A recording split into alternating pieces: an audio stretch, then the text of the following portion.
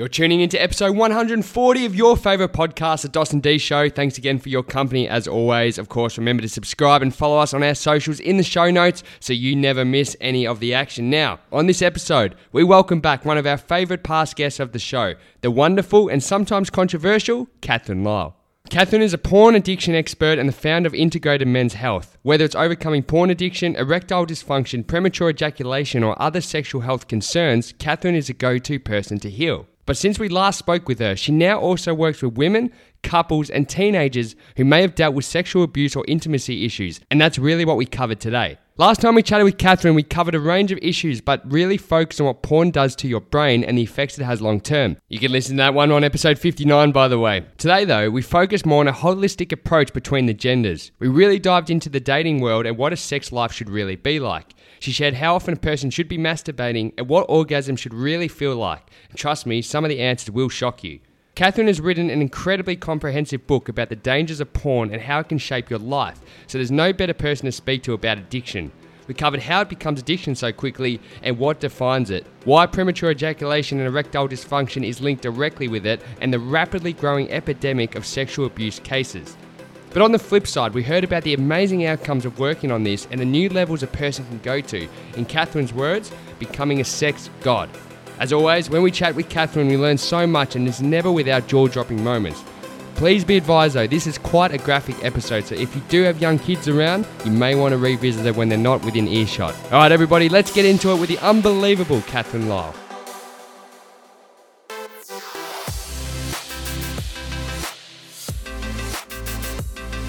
Dee, we've got a returning guest. I love returning guests on the Dawson D Show, and this time in person. I know. Our first time interviewing this lovely woman was over Zoom a while ago now, but we were like, we are due to catch up in person and talk all things hair industry today. Catherine Lyell, welcome back to the Dawson D Show. Thank you very much.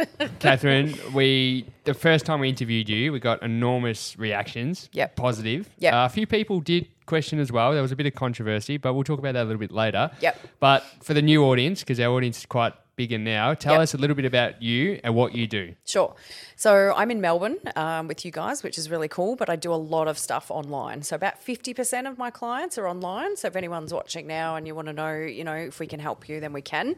I'm a kinesiologist. I've been doing that for nearly 20 years. A transformational coach, energy healer, kundalini specialist, massage therapist. There's a number of energy kind of modalities there. I'm an author as well, and I now teach kinesiology and massage. So I'm a teacher, which is really cool. And then I guess the first time we spoke to you, a big part of your education and what you were doing during that phase was a lot to do with, men's health and men's addiction to pornography. Yeah. And then now that's kind of transitioning into men and women's health, isn't it? Yes. So I've been a men's health and porn addiction specialist for 10 years as the niche.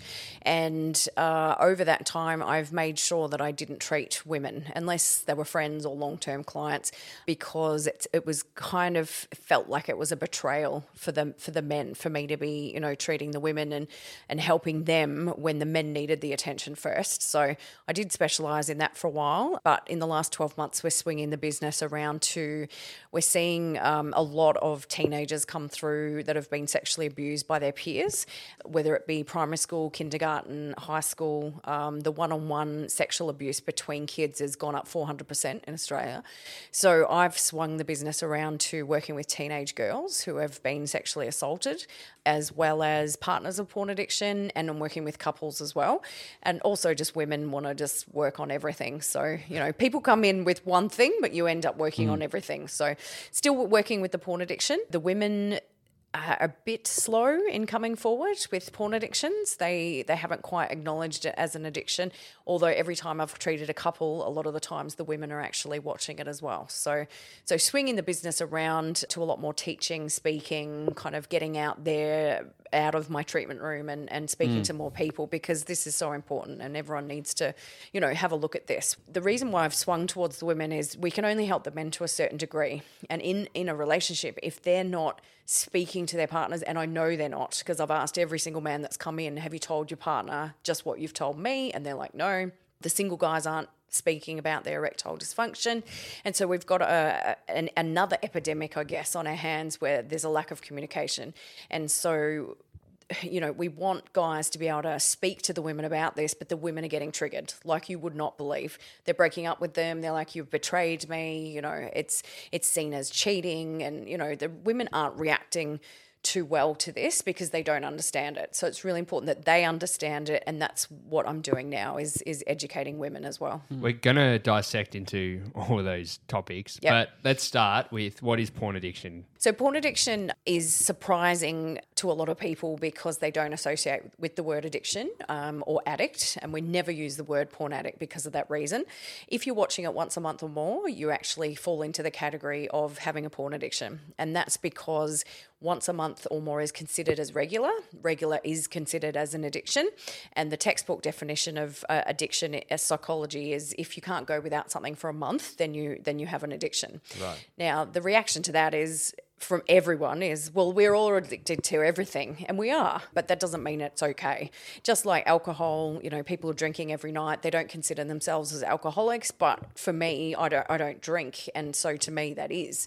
So it's all about perception out in that world, whereas I work in the scientific research world, and it's really important that guys know that if they're doing it once a month or more, then we have to take a look at this.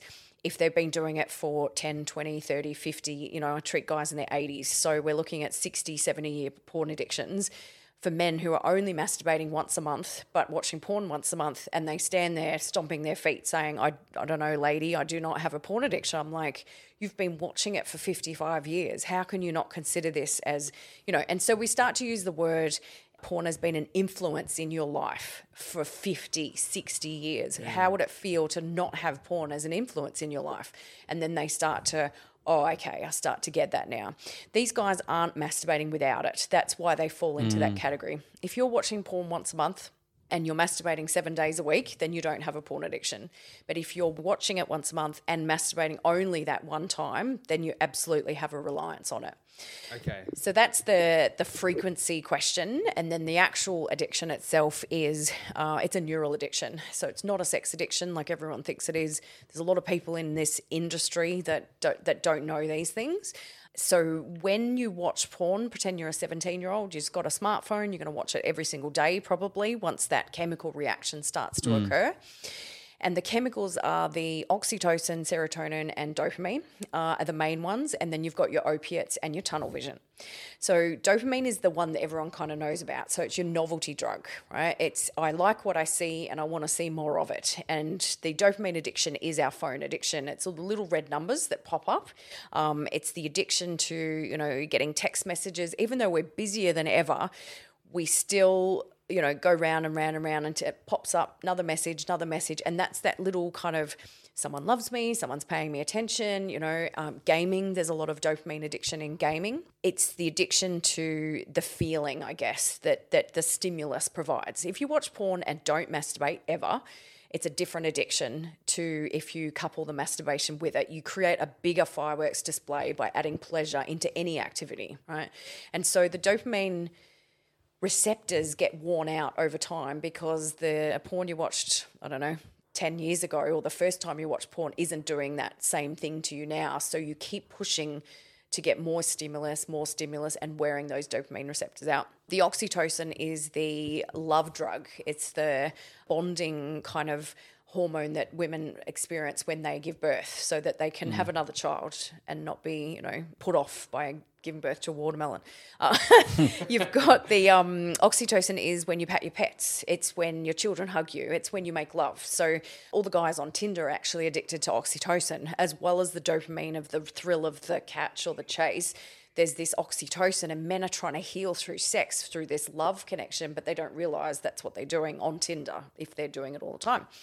The oxytocin is the one I'm working more in now because it affects relationships. So the oxytocin means you're bonding to the acts that you're actually watching, which is the problem. If you were watching them and you weren't bonding to them, then it wouldn't be as big a problem. But when you bond to those and your subconscious mind, which is 95% of the mind. It's where all the fuckery, the experiences, the memories, the perceptions, the sabotages sit. The subconscious mind, if you are experiencing a chemical reaction in your body when you're watching something, whether it's a movie and you're crying and there's a dog dying in a fire, or, watching porn, if your body's experiencing a chemical reaction, then the subconscious mind thinks it's happened to you.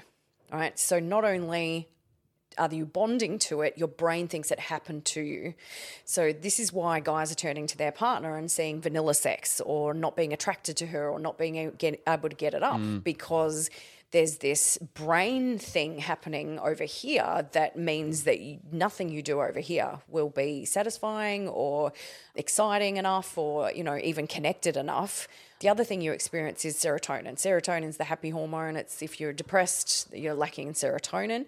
The opiates are the feel-good chemicals, the endorphins that go off in the brain.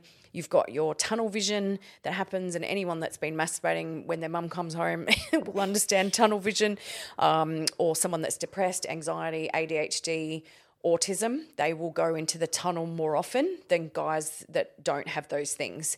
The tunnel being where the opiates and all the endorphins and all the chemicals are happening, and that's the only time they feel that, because every other time they're stressed, anxious, depressed, whatever. So they'll watch porn for longer periods of time, normally like 2, 3, 4 hours kind of thing, go into the tunnel. So porn addiction is the chemicals and hormones are the hit, the drug hit, and then you have a crash. So the hit is it's exactly the same as a drug addiction. So it's the coke addiction high, and then the hit and the crash is like the next day or the release of the chemicals and hormones. So you've got this hit, crash. Now the brain can't survive in that mode, but it does because we adapt. And so the brain starts to change itself and the neural pathways start to change. And what it's doing is it's adapting to this high that you're having, right? And so the brain changes itself here, you need more chemicals. The brain changes itself here, goes up a level, you need more chemicals. And so this is why the dopamine receptors are being worn out, because you need another level to satisfy yourself. It's like anyone that's taken drugs. I used to hear all the time in our friendship group, unless you're on 5 substances, it's no good. And the more that you go out and take drugs, the more less interesting it becomes and the more drugs you need to make it more exciting. It's exactly the same as porn. So that's what a porn addiction is. The brain is addicted to itself. When we talk about porn and how it affects someone's sex life, I'd love you to touch on if there's any statistics or numbers, especially in particular for young males, those who watch porn frequently and have a porn addiction, so they watch it once a month and masturbate to it.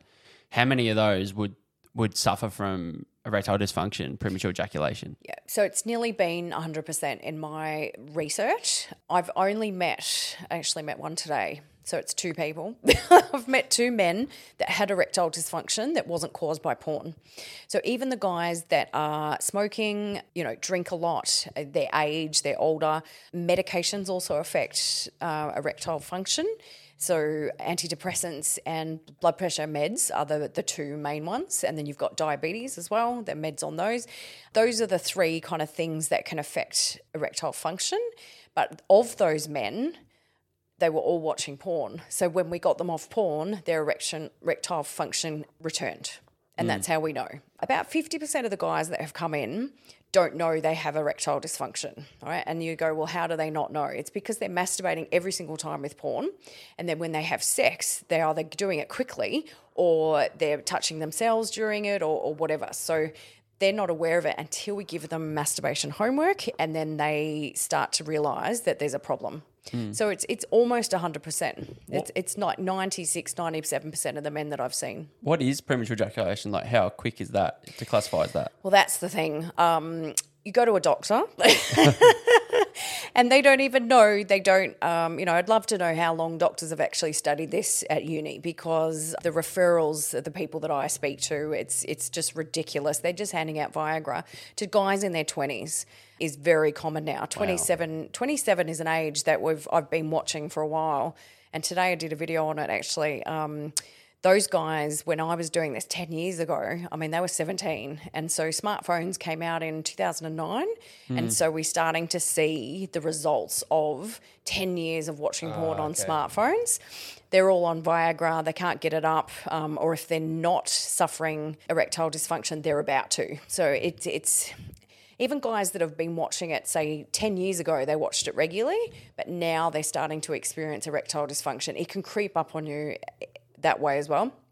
But the premature ejaculation, in my definition, after working with over 5,000 men in person, is if it's under a minute, we consider it premature ejaculation, but the average for an Australian man is 2 to 5 minutes. All right, so it's very close to. I mean, everyone wants to last longer, and so we can help every guy with that. But I have met men that they just get touched and they just go off. Yeah, I shared a story about that not that long ago. Did we have an experience? Well, he was 18. It was his first time. But 18. Yeah. So it's an American Pie situation. It was Jim. 100. I said that. I said that's American Pie for you. Yeah, and it everybody listening's been there at some stage. Yeah. I'm sure. Yeah, and the thing is, it can happen. That can happen at a massage, like when a Chinese massage where they're like digging in your groin and stuff. It can actually set off ejaculation, especially Really? men that have that issue. The worst cases of guys that I see are so embarrassed because they can't go anywhere. They can't get a massage. They can't go anywhere that is slightly like there's touch or even if it's non-sensual. Yeah, like Asian people with the elbows in the groin and stuff and they're ejaculating. Yeah. Wow.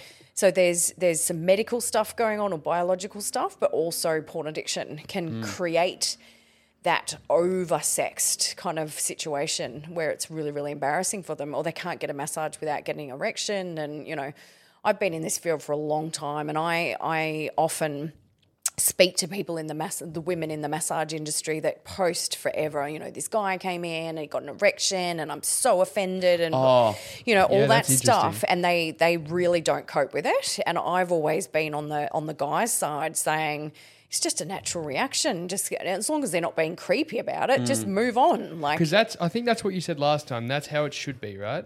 Yeah. Like in terms of, you said, I remember you saying that guys should get an erection when kissing. Yes.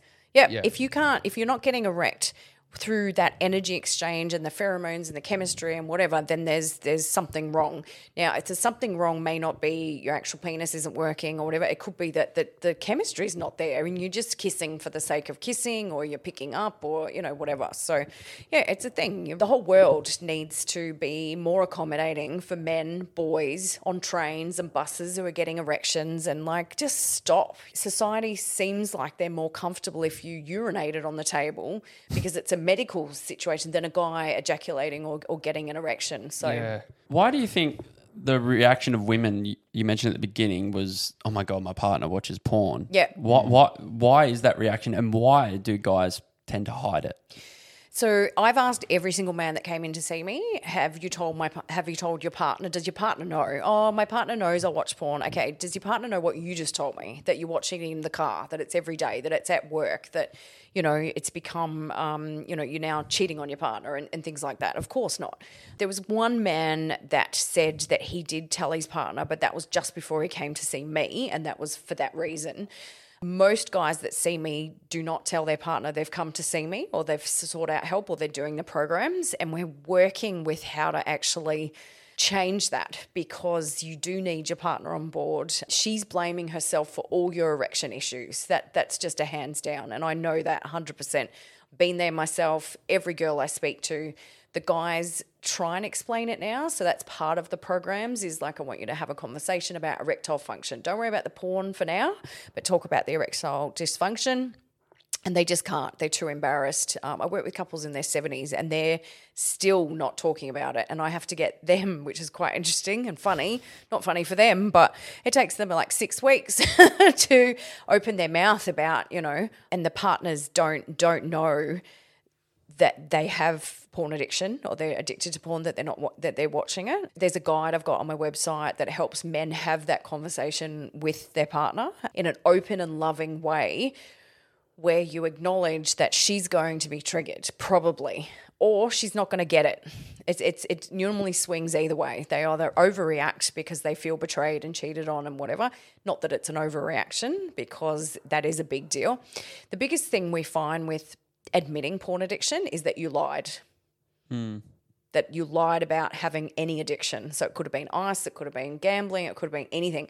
The fact that you didn't, or the person didn't know that the person that they're sleeping with, eating with, living with has been doing this all the time is the biggest betrayal. It's not so much because they don't kind of understand the porn stuff. And that's why we're teaching the women as well. Do you think younger women, so probably under the age of, say, 30, are more accepting of guys that watch porn? So yeah, I've had that conversation with so many, girls just just out of intrigue, Yep. how often do you watch porn? How often do you watch porn? And it's so normalised.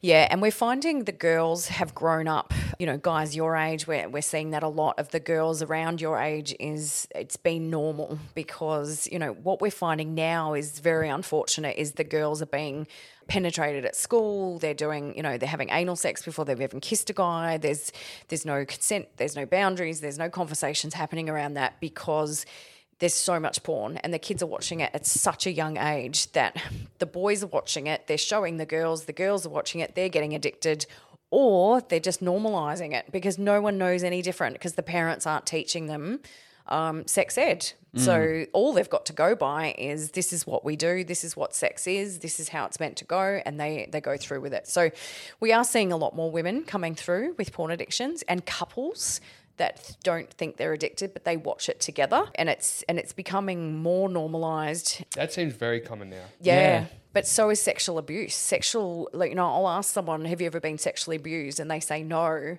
And then later on in my form, there's a bit more conversation that happens around that. And they're like, oh, there was this one time. Hang on, there was this other time. And then, this other guy.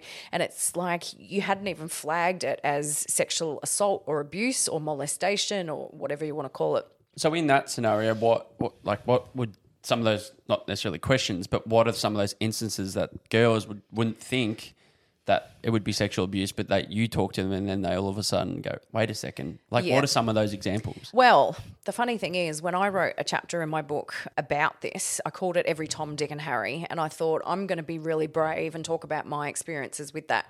I've never dated anyone. Well, there was one guy that watched porn, but everyone thinks that I'm a woman scorned, that I've been through this, been on the other end of this. I haven't. I've just been coming at it from a practitioner point of view. But when I looked back as I was writing this book, this is why I dumped the book as soon as I'd written it. It was quite traumatic to revisit all of that for myself. And I sat there and I wrote this chapter, and every single paragraph, the man who did this, and it all started kind of coming back to me.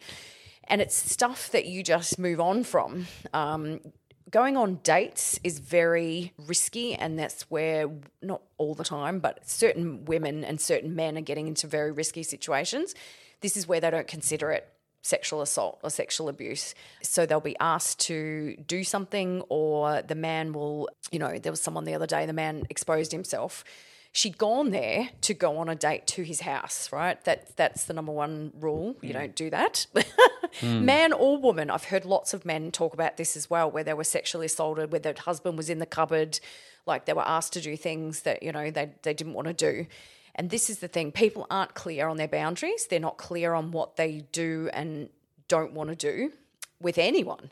And then they get into these situations, and I've been in them myself, where one thing leads to another, and you kind of you're there, you accepted the invitation, you went there, you started kissing, so it's like you kind of gave the green light all the way, and then things just go horribly wrong. And then next minute you're trying to get out of there. Now, I've got a lot of teenagers coming in to see me, and there's a lot of first times happening. So they're virgins, they're catching up with 22-year-olds, it's all online stuff.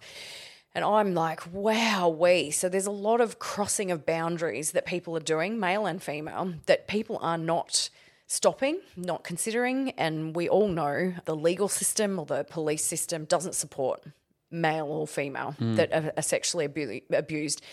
It's re-traumatizing, and going through that process, it just isn't worth it. So people internalise it. And then when you internalise it, you start to attract the same kind of vibration or energy. And a lot of the adults that have been sexually abused as kids have been multiple times, multiple assailants that have abused them all throughout their life. And you start to see that common factor, because when you don't have a self-esteem and someone does something to you, that's when it gets into a grey area. Well, it's interesting because I think, especially from men's perspective, when I was going through early 20s, starting to go into more dating and that kind of thing, like the general consensus around it, or the talking points, was, as a man, like, you have to lead interactions. Like, if you want to turn a woman on, like on a first date, not saying at your house, but it might be at a dinner date or something, you have to start leading. So you have to start touching at some point. You have to kiss her when she doesn't expect it. You have to stand out. You can't be this nice guy or this simp that waits till the end and then you go for the kiss. So there's all this like information, and now in the age of social media and TikTok and short form video that we get glimpses of this information, would you say that that is almost as dangerous to the information that's being put out on social media platforms as even going onto porn sites? Yep. And I think, they say when you go on a date not to come across as you're interviewing.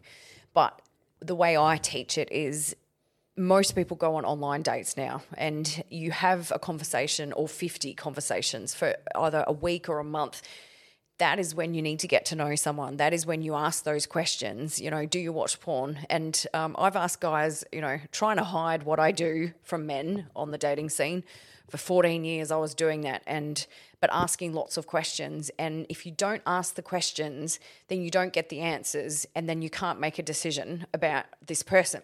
Can I quickly ask, just to jump in, sorry, when you ask a man that question, does his initial reaction think that you are kinky and you want to watch porn with you? Yep. Yeah, that's what I would Yeah, like, okay. So I'm like I'm not thinking, surprised. I'm thinking if I'm on Tinder and a girl says, "Hey, do you watch porn?" I'm like, okay, this is going really quickly, like in the right direction. Yeah. Like, So obviously I this don't is going ask where that. we want it to go.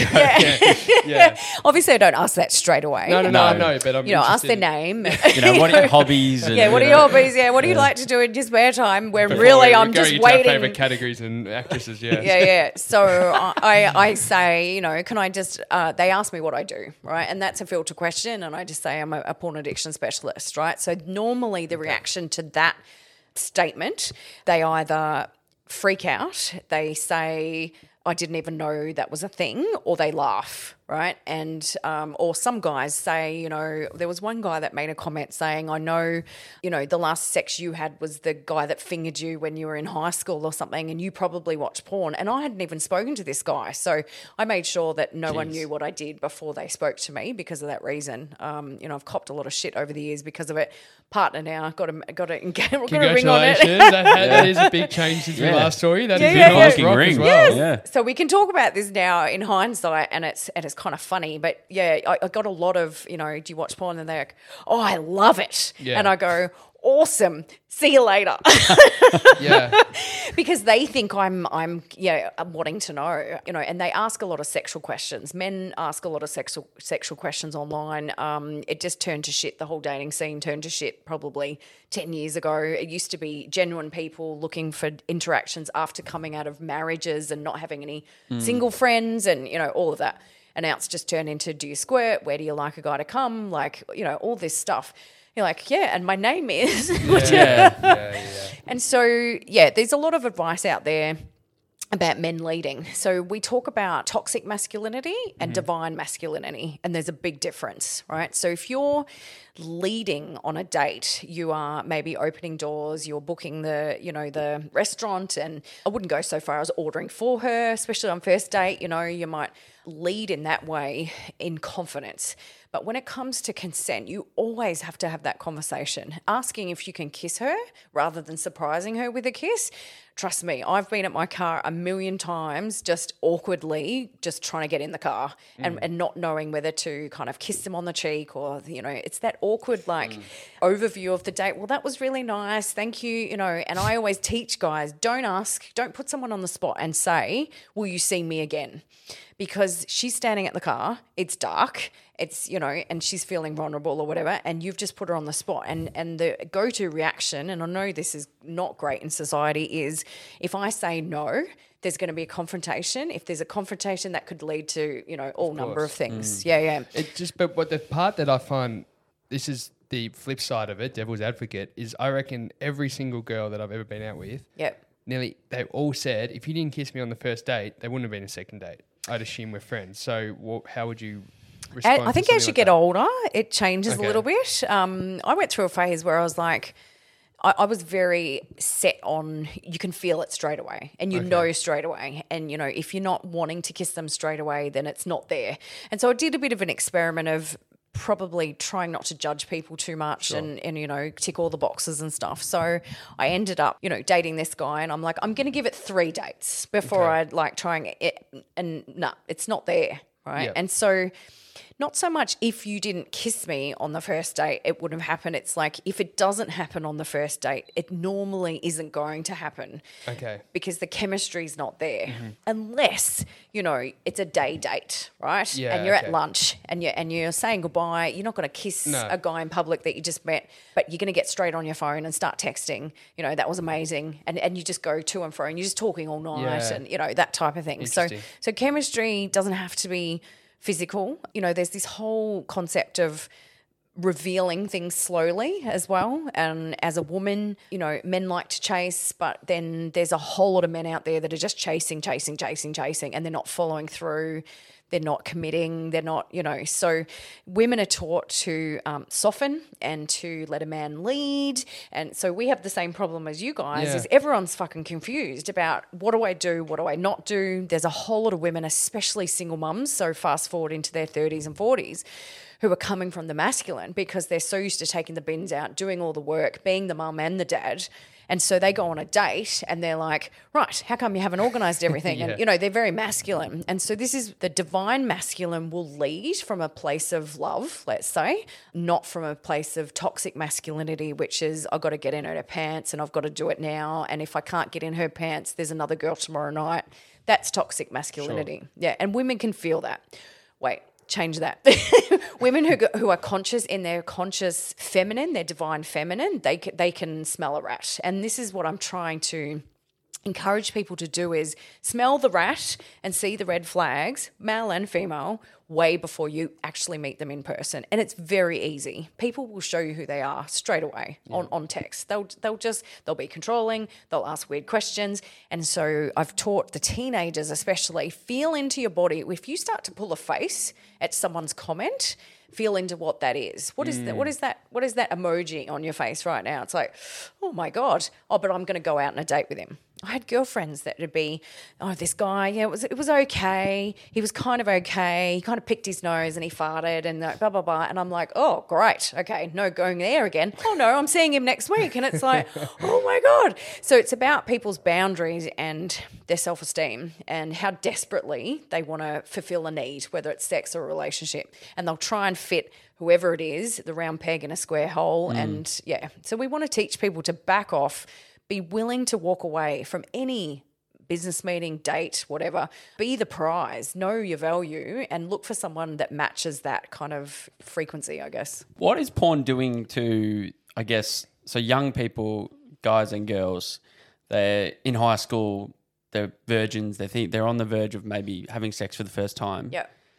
And in my head, I'm instantly just thinking about guys, right? So you watch porn, and the stuff that happens in porn is just not what happens in real life in the bedroom. Whether it comes to, I think we talked about it last time, pulling hair or choking or these things that guys go into the bedroom and they just do it because, like you said before, where do I come? Like, well, I say it's not paintball. Whenever they used to ask me that, I'd say it's not paintball. What are we even talking about right now? You come in the condom, and they're like, what? And it's like, wow, okay. And you have to start joking about it because they're serious. Yeah. It's like, how do you actually, so the teenagers, it's hard because they're conditioned to either, and the women are seeing it now, right? So back in my day, girls were not watching porn, right?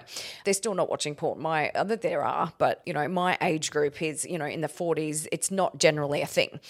And so you can only imagine if you're a virgin back then and the guy starts, because the guys weren't watching it much either back then either, because it was DVD, was VHS or magazines, And so you kind of knew that guys were, and it's like we didn't even know about masturbation. We went to a Catholic school, so there was a lot of like surprise element to actually having sex.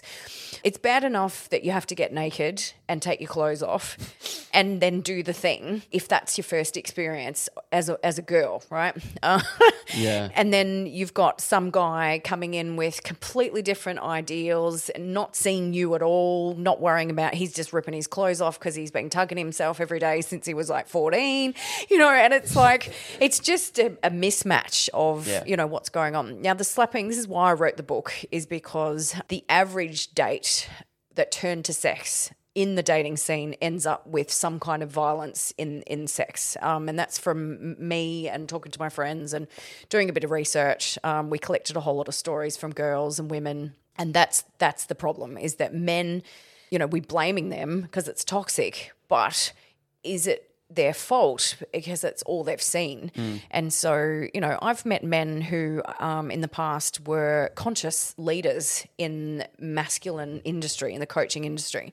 And one thing's led to another, and you ended up, having sex with them, and there was choking and hair pulling and, and erectile dysfunction and like disconnect. And I've just been in shock a lot in the past, and I've heard these stories from women a lot. It's a thing. This is why we have to have these consent and boundary conversations. Is I used to have to go into a date saying, if you pull my hair, I'm going to stab you in the nuts. Like I had to I know it sounds emasculating, but I didn't know how to have those conversations. I didn't know how to have a consent conversation because they would just do it. And there's no time in that moment, and you go into trauma, and it's like, and then what? Then you're having sex while you're traumatized because you don't want the confrontation, so you don't want to stop. You don't say anything. It's too late, and then those sessions just kept happening, and it's happening. All these teenagers that are seeing me, I can't go into too much detail, and there's confidentiality, but these girls are having very similar experiences. 22-year-olds seeking out 15-year-olds online, hair pulling. It's like it's all bad. And I'm educating them, which is quite interesting because I never had any sex education as a teen. And so I guess I'm paying that forward now and practicing on my mortified teenager. She goes red. She goes, I know we have to talk about this, but I'm so embarrassed. And I'm like, it's okay. I don't cope with this either. Yeah. So we have to teach the parents how to have the conversations with the girls, what's normal and what isn't, and how to say no before it gets into a violent situation. That's, I think, the really important thing that I'm getting from this, is that consent issue or topic to discuss, because like I said to you, and I'm just now, as I'm sitting here, I'm just thinking about all these encounters in my past, but it's been all those things we've mentioned, like that's been requested so many times before I've gone to do it. It's been requested, pull my hair, spank me, I've had sorry. Well, I mean, I've had I remember I've had girls say spit in my mouth, slap me on the face, do this, which I couldn't even do because I don't want to do that. Can I ask you? No, it's not. I don't want to ask a personal question about that. But where was your sex education? Because I never got sex education. Wow. At school. Even at your age. Yep. No, we didn't. We went to the same school. Not from my parents. I just had to work it out. Yeah. Well, we come from similar backgrounds too. Yep. So Dos is Catholic. Yep. My background's Christian. Yep. Same. Similar. So again, didn't want to talk about it. Did you cover it in science at school? Like reproduction? I think what happened with me is I moved from one school to another school, and in that transition, I've missed it. Yep. We did miss it. Like I missed fractions when I went overseas. Honestly. Yeah, I missed a lot of maths, I think. Back in the, but well, we didn't, because our school. I remember the one and only sex education class I had at my high school was quite a young. She probably was our age now, so 27, 28. Yep. And she came from a very feminist kind of way. So every guy in the class, I remember looking at my mate and going what the hell? We're made to feel like bad people. Okay. And we had we're sitting all 14-year-olds, I'm guessing pretty much everyone's a virgin, maybe not, but majority would be. Yeah. And we're being told and she was just speaking to the women, don't, if you're kissing on a couch, don't think that it's not going to go further. Make sure you do this, do that. And in hindsight, it's probably not bad advice for the women, but there was no education towards the men. Yeah, and then it automatically by default makes you feel bad, and that this is something that we shouldn't celebrate, that orgasm isn't a great thing, that exactly touching right. women is, who learn about orgasm? I've asked lots of people, did you ever learn about orgasm? Masturbation was a you kind of heard about wanking, but you didn't know anyone that did it until you did, and then it was like, oh, that's gross kind of thing, as we were growing up.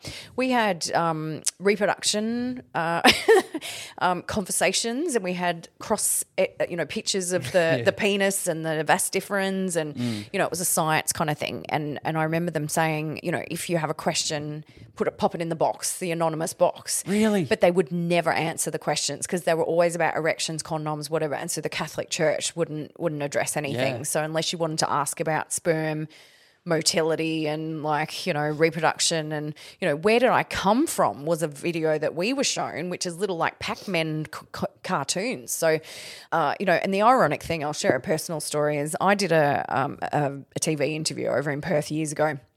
And it was with someone who works in my field as well over there, and he works with the Muslim community, which is a massive issue in their community because it's banned. They're not allowed to have sex. They're not allowed to have sex before marriage. They're not allowed to masturbate. Porn is illegal. And so it's a massive thing in their industry. And then the other lady that was sitting with me was from working with kids and consent and boundaries. So the three of us got together in Perth, and, it was an amazing experience. But the very first conversation we had was sex education. Anyway, I go home, fast forward, show my mum the recording. Now, my mum handed me a teacher's resource, right? A book that had no pictures in it, and it was a teacher's book from the teacher's library at school about sex ed, and said, there you go. I remember I was sick one day, and I remember the couch and everything, and I was mortified. She said, if you've got any questions, just ask me. There's no fucking way I'm asking any questions. I don't know what's in this book, and I couldn't even take in the information because it wasn't at my level. Anyway, we're watching the recording, and Mum goes, oh, these parents that don't educate their kids on sex. And I'm like, you didn't even tell me about a period. I was like, She said to me, you can now get pregnant. That was the only thing she said to me. Yay, you're a woman now. You can get pregnant. When I got my period for the first time, and I was like, wow. And so I thought it was our generation and our parents' generation, because it was definitely. But now that you're saying this to me, I'm like, wow, this is a massive issue. This is why I want to get into schools, but they won't let me in. No, well, because I think it comes from, there's like two different ways I look at it. You've either got a very progressive look, which almost says if you're not bisexual, then you're a horrible person. Yeah, like you need to there's be something sleeping wrong with with it. everybody, and you need to be attracted to everybody. Blah, blah. And then you've got this kind of other look where it may come from religious backgrounds or whatever, which is more of a wait until marriage, like don't touch yourself, there's no seem to be in the middle.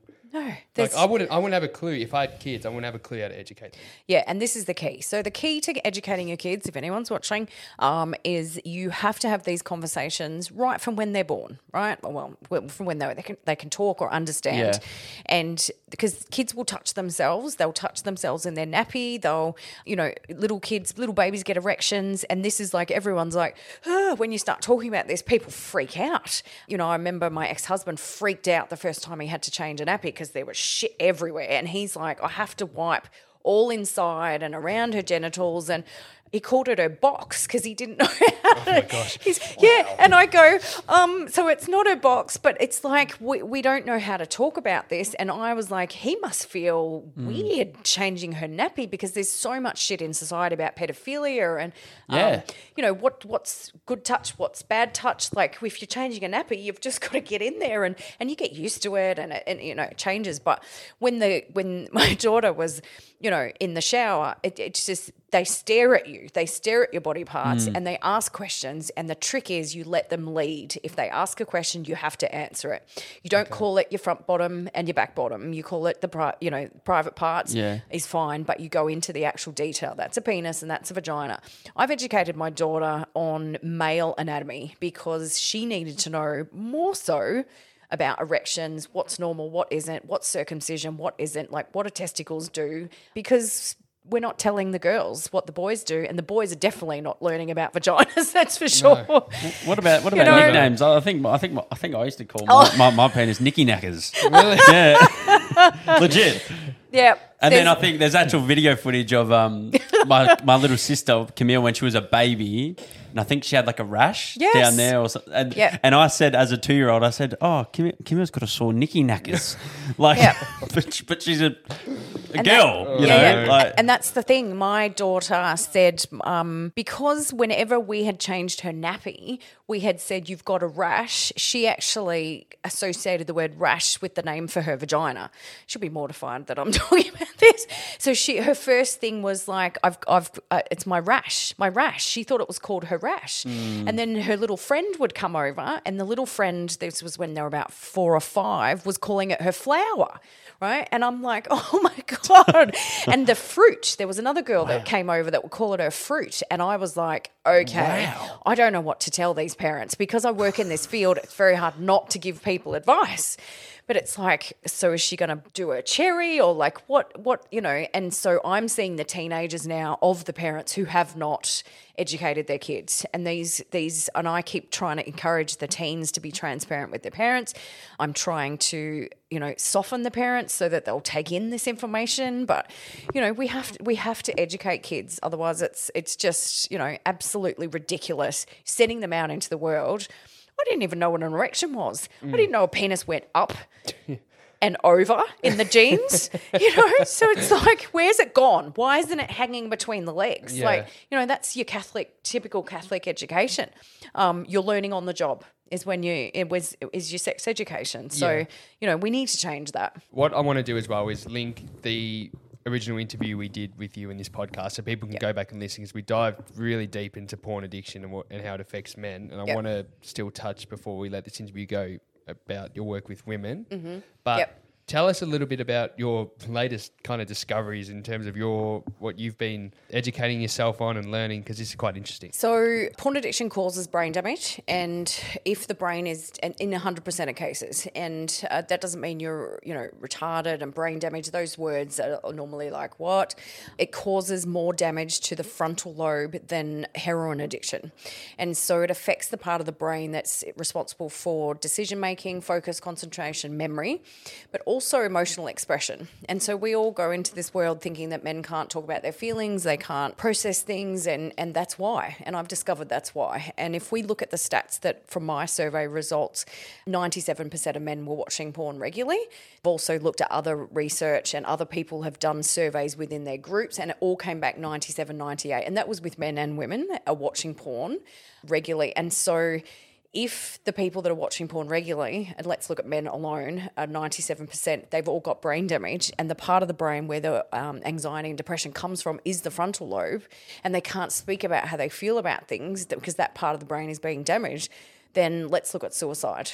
All right, and why are 80% of men killing themselves, and that higher rate of the men that have the brain damage, then, the brain damage of the porn addiction then turns into alcohol addiction and other addictions, drug addiction, etc. And so, you've got this addicted brain that's causing brain damage all throughout their lives, and then they're killing themselves. So that's one of the discoveries. The other one is watching porn causes problems with the prostate, and I've linked prostate cancer to porn addiction, and there'll be a few comments about this, no doubt, but I've done some prostate kind of courses and things. I've looked at it from a metaphysical point of view and also a physical point of view. And so when you ejaculate, you lose half your daily zinc. Your zinc is your number one mineral for men, so it helps you produce testosterone. So if there's a whole lot of guys out there going to the gym, but then they're depleting themselves through ejaculation and they're not taking zinc supplements, and it's a no-brainer. If you want to increase your testosterone, take zinc. That's why boxers would stay away from sex and masturbation before fight. Yeah. So you're saying someone who goes in the gym, lifts weights and trains and wants to lift heavy, if he's masturbating every day, he's not lifting as heavy as he probably could. He's not. If you want to perform at a high level, whether it's a CEO or lifting weights or, running a race or, running a business, then semen retention is a good idea for that reason alone, for the minerals that you lose. The other thing you lose is selenium. Selenium keeps the prostate healthy. So there's a whole lot of doctors out there saying that men need to ejaculate once every 21 days. 21 days out of a month, I think they were saying you have to ejaculate to keep the prostate healthy. It's actually the opposite. Yeah, I've heard that. I have heard that. Yeah. And so I address that in my book. It's very technical. There's a lot of studies. There's a lot of numbers. And I pulled it apart, and it didn't make any sense to me in terms of what they were claiming, because they were asking men in their 40s to remember how often they were ejaculating when they were in their teenage years. And they were attributing, the lack of the prostate issue to the lack of ejaculation as they got older, whether I'm like, hang on a second, you've been ejaculating since you were young. Let's look at what ejaculation does to that. So you lose your selenium, which keeps the prostate healthy. The other thing that you do when you produce too much oxytocin, too much serotonin, too much testosterone and too much dopamine, that causes problems in the prostate, all right? And so I've just got some stuff here. BPH is benign prostatic hyperplasia. So it's an enlargement of the prostate causing difficulty in urinating, as well as bladder and kidney problems. And you produce too much oxytocin, that's what you're going to have happened to you. So all these guys are, wanking every day and getting this hit, and we're looking at the depletion and the addiction, but what if all of this good stuff is causing a problem as well? When you have too much serotonin, it actually decreases sexual motivation. So that's libido and stuff. When guys, prolactin goes up in the body when you ejaculate. Prolactin causes erectile dysfunction. So that slump, that hangover, ejaculation hangover you feel after you have sex or after you masturbate, and you can roll over, go to sleep, go back to work, concentrate, whatever you want to call it, relaxation, tension release, that is what causes erectile dysfunction as well. So it's one, it's like chicken and the egg situation. It's interesting you say that, because for the last month, I've been getting what's called restless leg syndrome, really restless legs. And I'm a bit of a anxiety freak. So if something doesn't feel right, I'm always Googling or always going to the doctor. Or Dr. Google, yeah. And one of the things they said was I was on Reddit, and everyone, especially males that had the same thing, they said they felt better when they masturbated or they ejaculated. Yeah, so it's we coined it the demon seed, right? Yeah. It's like get rid of the demon seed, especially around anxiety. There was a client that came in and actually called it that, and he was right into extraterrestrials and all of the stuff, and he's like, I just have to rub one out. I have to get it out, and it's like you feel better, and that's what's happening. So when you're masturbating, you've got this, especially to porn, you've got this increase of chemicals, but what goes up must come down. And when it crashes, you feel relaxed, you feel like you've had a drink, but that what's happening there is the prolactin is going up, which is the relaxing kind of hormone. The serotonin decreases sexual motivation, inhibits sexual behaviors, and causes men to have trouble reaching orgasm and ejaculation. What about then, sorry, I was just going to say then, because I feel that feeling after I have sex as well, though. Yeah, exactly. It's the same. Yeah, I'm done. I'm ready to sleep. Yeah, so what's happening there is, so you've just lost millions of sperm, all right, and your body needs to reproduce millions of sperm that you've just lost, and so it requires energy to do that. So just like the thymus will shut the body down when you start getting a cold, that first day of the cold where you're like, I feel like I've been hit by a truck, that's the thymus identifying bacteria or viruses or whatever in the body and shutting you down to fight, right? And this is the bit where you're meant to go to bed and you're meant to rest. But in our society, we're like, no, we'll just take cold and flu and we'll just keep going, and you're pushing the body past its point of what it's meant to be doing. So your testicles have to go into this, what we call ejaculation hangover. They require energy to produce more sperm. And so they're drawing energy from the body to do that. And that's why you feel relaxed and tired. There's a lot of reasons. You've also lost your vital life force. So your life force, or your chi, is released through semen or through blood or tears. So if you're crying a lot, you'll feel exhausted. If you're had a car accident, you need a blood transfusion, then you'll be depleted of your chi. So going back to the ejaculation part then, so how often should somebody be ejaculating? Because you'll probably remember this, when we were in England, we met this guy in one of our hostels, and he was part of the no-fap movement, and he'd been going 2 years, but he was... Good on you, Richard. Shout out to Richard. He was a strange kind of bloke, full conspiracy theorist, blah, blah, blah, but he was very much it was almost anti-women, kind of no woman will take this from me, when I finally do, it was borderline strange. How long did he go for? He was on 2 years. Yeah. And he was probably of the belief around testosterone and all this kind of stuff. So how often, where's the healthy balance? How often should we be ejaculating? So this is why I don't support or back NoFap, because most of the guys on NoFap don't understand this type of information. So they don't know how their body works. They don't know what they're doing. It's like going on a diet. You just put your brain straight into scarcity. I went on a diet once. By that night, I was eating a whole lot of cakes, and I was like, wow, I'm not going on a diet anymore, because you go into that scarcity mindset, and it only took me a day and that was it. And so when you're coming down off a porn addiction, you'll be tired because you actually don't have good energy. You don't have your sexual energy really, really high, even though you feel like you've got a high sex drive. That's the addiction running the show. And so when you come down off that porn, which is what NoFap is, you go without porn, masturbation, orgasm, you just throw the baby out with the bathwater. Healthy masculinity goes out the door. Learning to self-pleasure without ejaculation is something I teach, and you can then have multiple orgasms. And so the classic term semen retention, the definition is actually learning to have orgasm without ejaculation.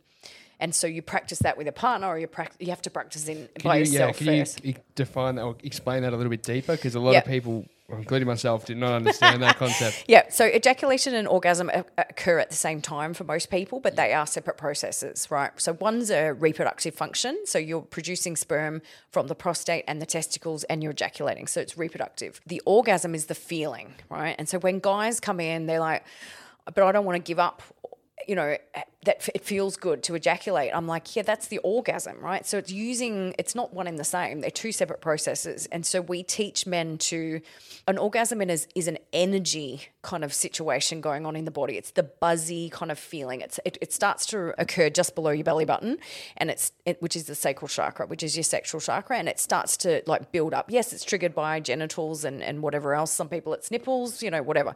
But people can have orgasm without genital stimulation. And I've even had one. So that was interesting, having a massage and ending up in an orgasm, and she wasn't even touching it was energy, and it was just a build up of sexual energy over time without masturbating, and it just started to run through my body, and I laid there like, oh my God.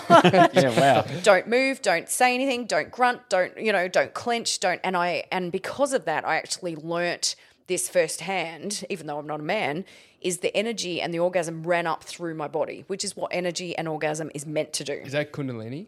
Kind of. It's running up through the chakra system. Okay. Kundalini is your snakes that are your core energy up your spine, which is your sexual energy, right? When we activate Kundalini, guys don't feel like watching porn. But an orgasm generates below the belly button for everyone, male or female, and then it's meant to run up through the body. So you're meant to feel like you're having an enlightened experience, like the lids are about to blow off your head, or your whole body's blowing out sideways. That's how orgasm is meant to feel. But guys that watch porn just have a localized kind of orgasm there, with just ejaculation sometimes, and we call that an empty ejaculation, where they don't even, I call it the speed hump orgasm, where they're like, did I just run over something, like what just happened? I've had a few of those. Yeah. Or when you've been on drugs all night and then you try and masturbate for 5 hours and you really hurt yourself and you eventually have an orgasm, and it's like, wow, what was the point of that? That's because you're depleted in sexual energy. You've got nothing behind it to kind of move it up through the body. But to answer your question, once a week is my recommendation. Okay. So there's no right or wrong. And the thing is, in terms of masturbation, there is absolutely once a week. It's not to clean out your pipes. It's when you don't have to ejaculate as a man. It's a myth. It will come out through your urine, or go back into your body, and it's perfectly safe for that to happen. Okay. That's really interesting information. Yeah. So every 13 days on average, a man has to ejaculate, or the ejaculation, and you might have a wet dream, for example. So that's your body going, it's yeah.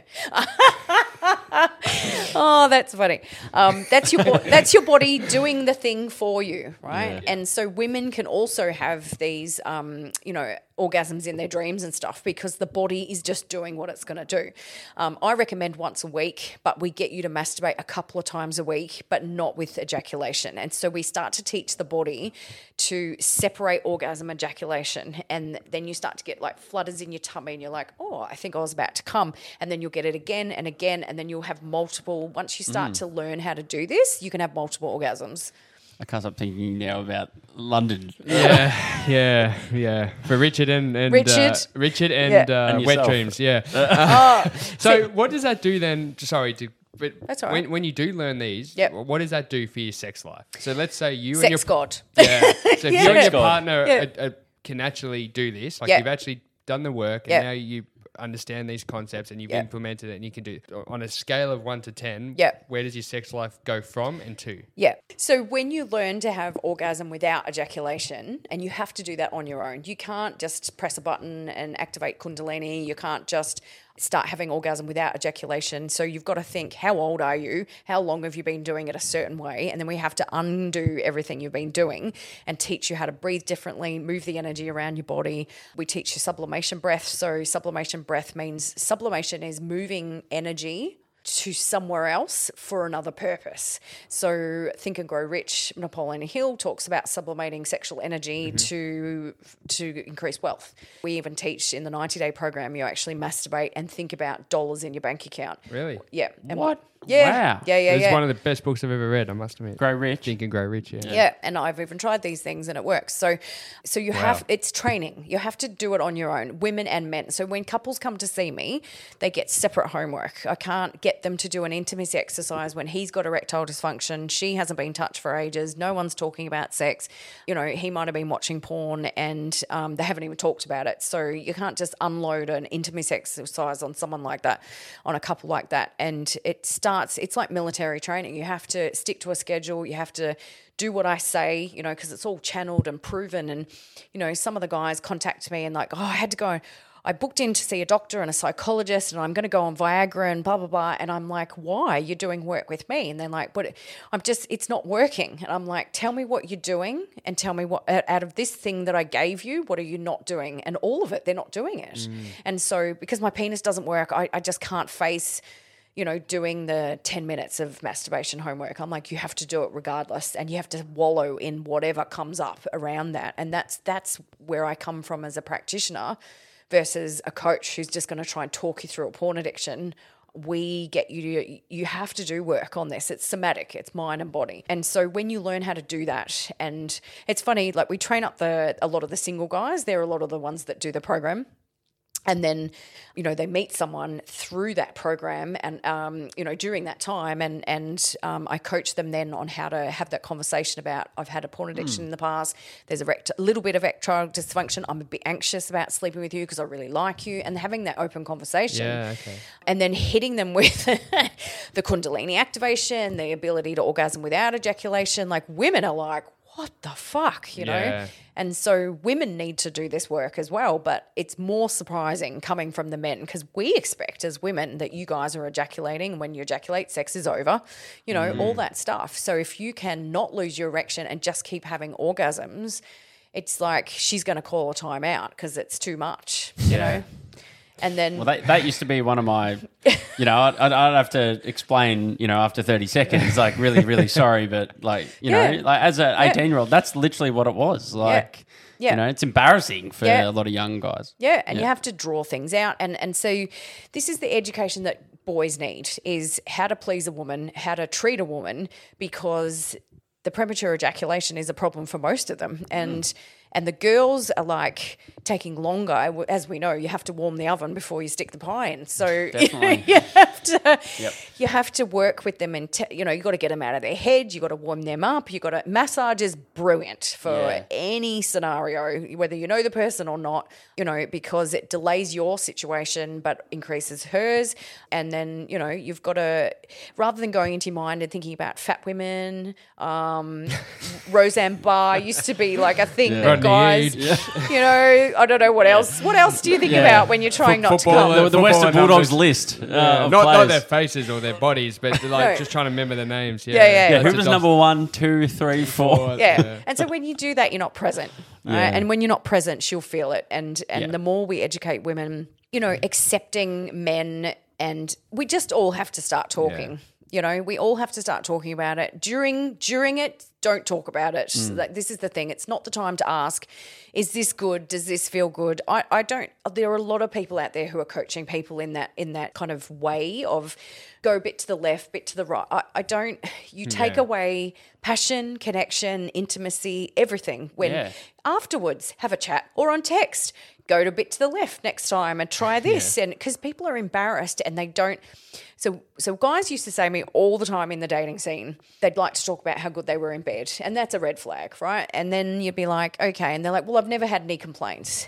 And I'm like, I hate to tell you this, but women don't complain. They walk away, right? They put up with it. They don't say anything. Even in a really nasty situation, they'll put up with it and not say anything, and then either not see you again or you won't hear from them, or they'll just keep sleeping with you because they like you, but they're still not going to say anything. And you have to ask yourself, am I about to turn around and say, just that thing you just did, what was that about? And you know, pick it up, mate, and do this better and do that. Like, no one wants to be treated like that. So, well, even like, what's good in bed? Like, it's different to everyone. Yeah. And you know, so the reason I do the work I do is because I'm psychic, I'm connected, I'm sensitive, I've got, you know, abilities and things when it comes to energy. So not knowing this when I was younger, I had experiences that were good and bad.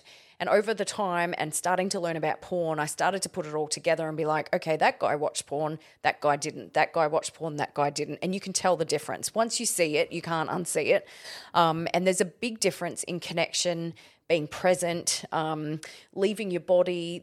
And so I've known sex to be a certain way pretty much all my adult life, but not realizing that other people didn't know because they're doing it a certain way. Everyone's doing it the way they know how to do it. And unless someone comes along and says, actually, we should try this or do this differently, or you're reading a book or you're listening to podcasts or you're learning how to activate your body differently, then no one's going to do it any different. And we're not going to get criticism. And that's not a good way to improve your sex life. So, you know, we do all this training. We teach men how to communicate, how to work their body, how to have orgasm without ejaculation, multiple orgasms, full body orgasms at the very least. You should be feeling it like all over your body. So, yeah. Amazing. Well, I think, Catherine, we're going to have to bring her back and she could be our first 3-time guest of the Dawson D Show. But before we let you go, sure. Can you talk a little bit about your book? And you've got a new course coming out tomorrow. Yes, yep. So let's talk about those. Yep, so The Uncensored Threat, Losing Generations to Pornography is the book.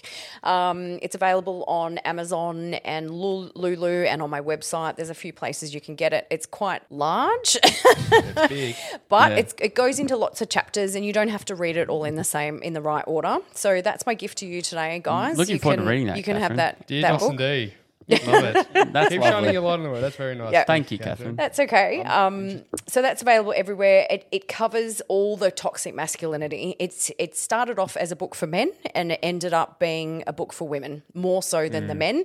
So everyone needs to read this. And it goes through, relationships. It's got all my research in there. It's all the very honest research, which was anonymous, that men came forward and said how they really feel about women and their bodies, and it's very confronting to read as a woman. So I think it was important that we captured that and we didn't just make it about porn addiction. It was like, well, what is this doing to the women? Anyway, so I've got a program coming out tomorrow.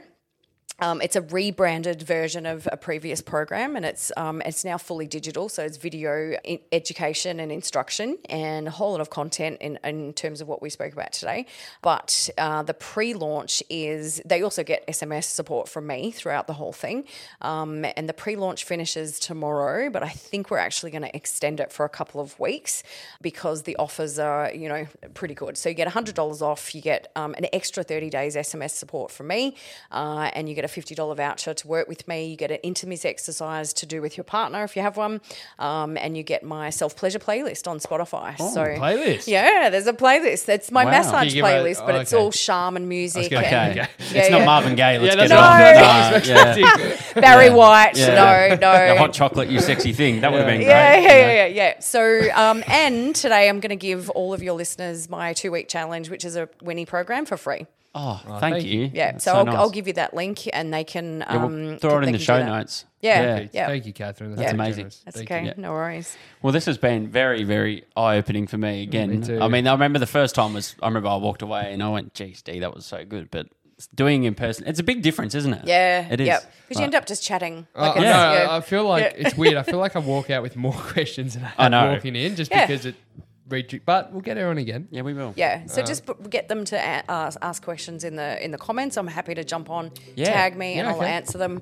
And if you have any questions, shoot them through to me, and I can do a live and tag you guys or something. Let's do it live together. And it's Integrated Men's Health, isn't it? Integrated Men's Health, yep. And I'm in Carrum in Melbourne, but 50% of my clients now are online, so overseas, interstate, doesn't matter. Everywhere. So, yeah, so get in touch with me. I give away 15-minute discovery calls. We have a chat. We'll see how we can help you. There's something for everyone on every budget. So, yeah. Awesome. Amazing. Yeah. Thanks for making the trip, Catherine. That's okay. No Appreciate worries. it. Thanks Thank for having you. me. D, wasn't that episode just awesome? Oh, mate, I got so much out of it. I'm sure you did too. And of course, thank you to everyone who listened. Guys, if you haven't already, go and subscribe to the podcast over on Apple Podcasts and Spotify. For sure. And please leave us a 5-star review on Apple. It goes such a long way to helping the show. And of course, you have your chance to get a shout out. Don't forget to go and follow us over on Instagram as well. What's the Instagram, D? It's at DosandD_. DOSANDD_. See you next week. We'll see you in the next episode.